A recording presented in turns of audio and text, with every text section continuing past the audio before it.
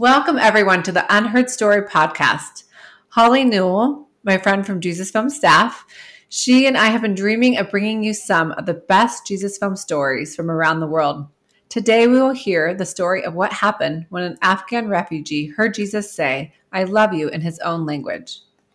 Lara, I'm just so excited. Today we have David Livingstone with us. He has been a faithful missionary with Campus Crusade for Christ and Jesus Film for over 38 years. And he's going to tell us the most incredible story. David, thanks for being with us. Hey, it's my pleasure to join you, Holly, and you, Lara. I'm excited to tell you this story. I'll start off in the year 2002 when there was a big project by our African staff called Operation Sunrise Africa. They were attempting to go to 50 cities, 50 days to expose 50 million people to the gospel.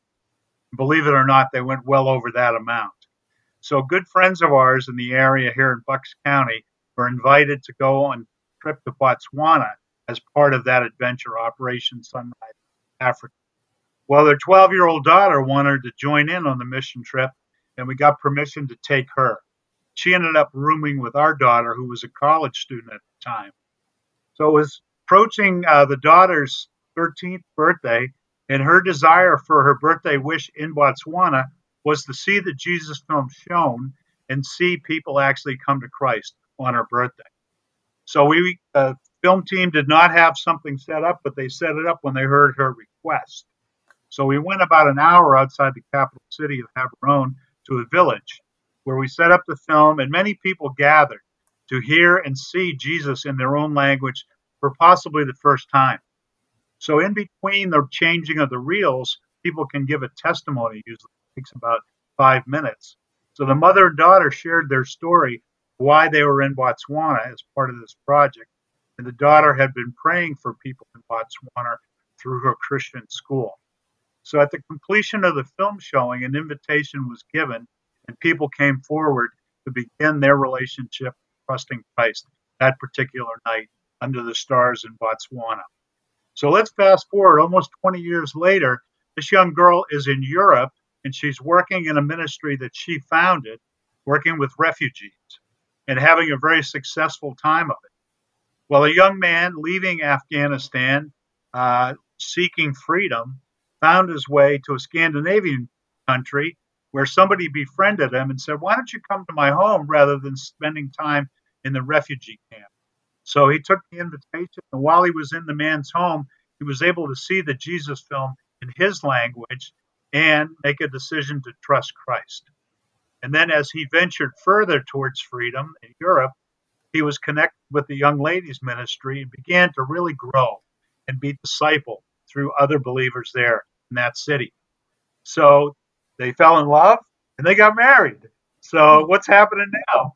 They have gone back to a refugee camp, and they've been showing the Jesus Film there.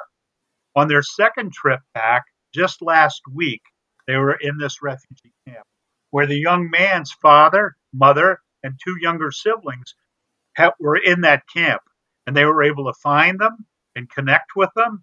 And the young man took the boldness to ask his father if he would like to see the Jesus Film.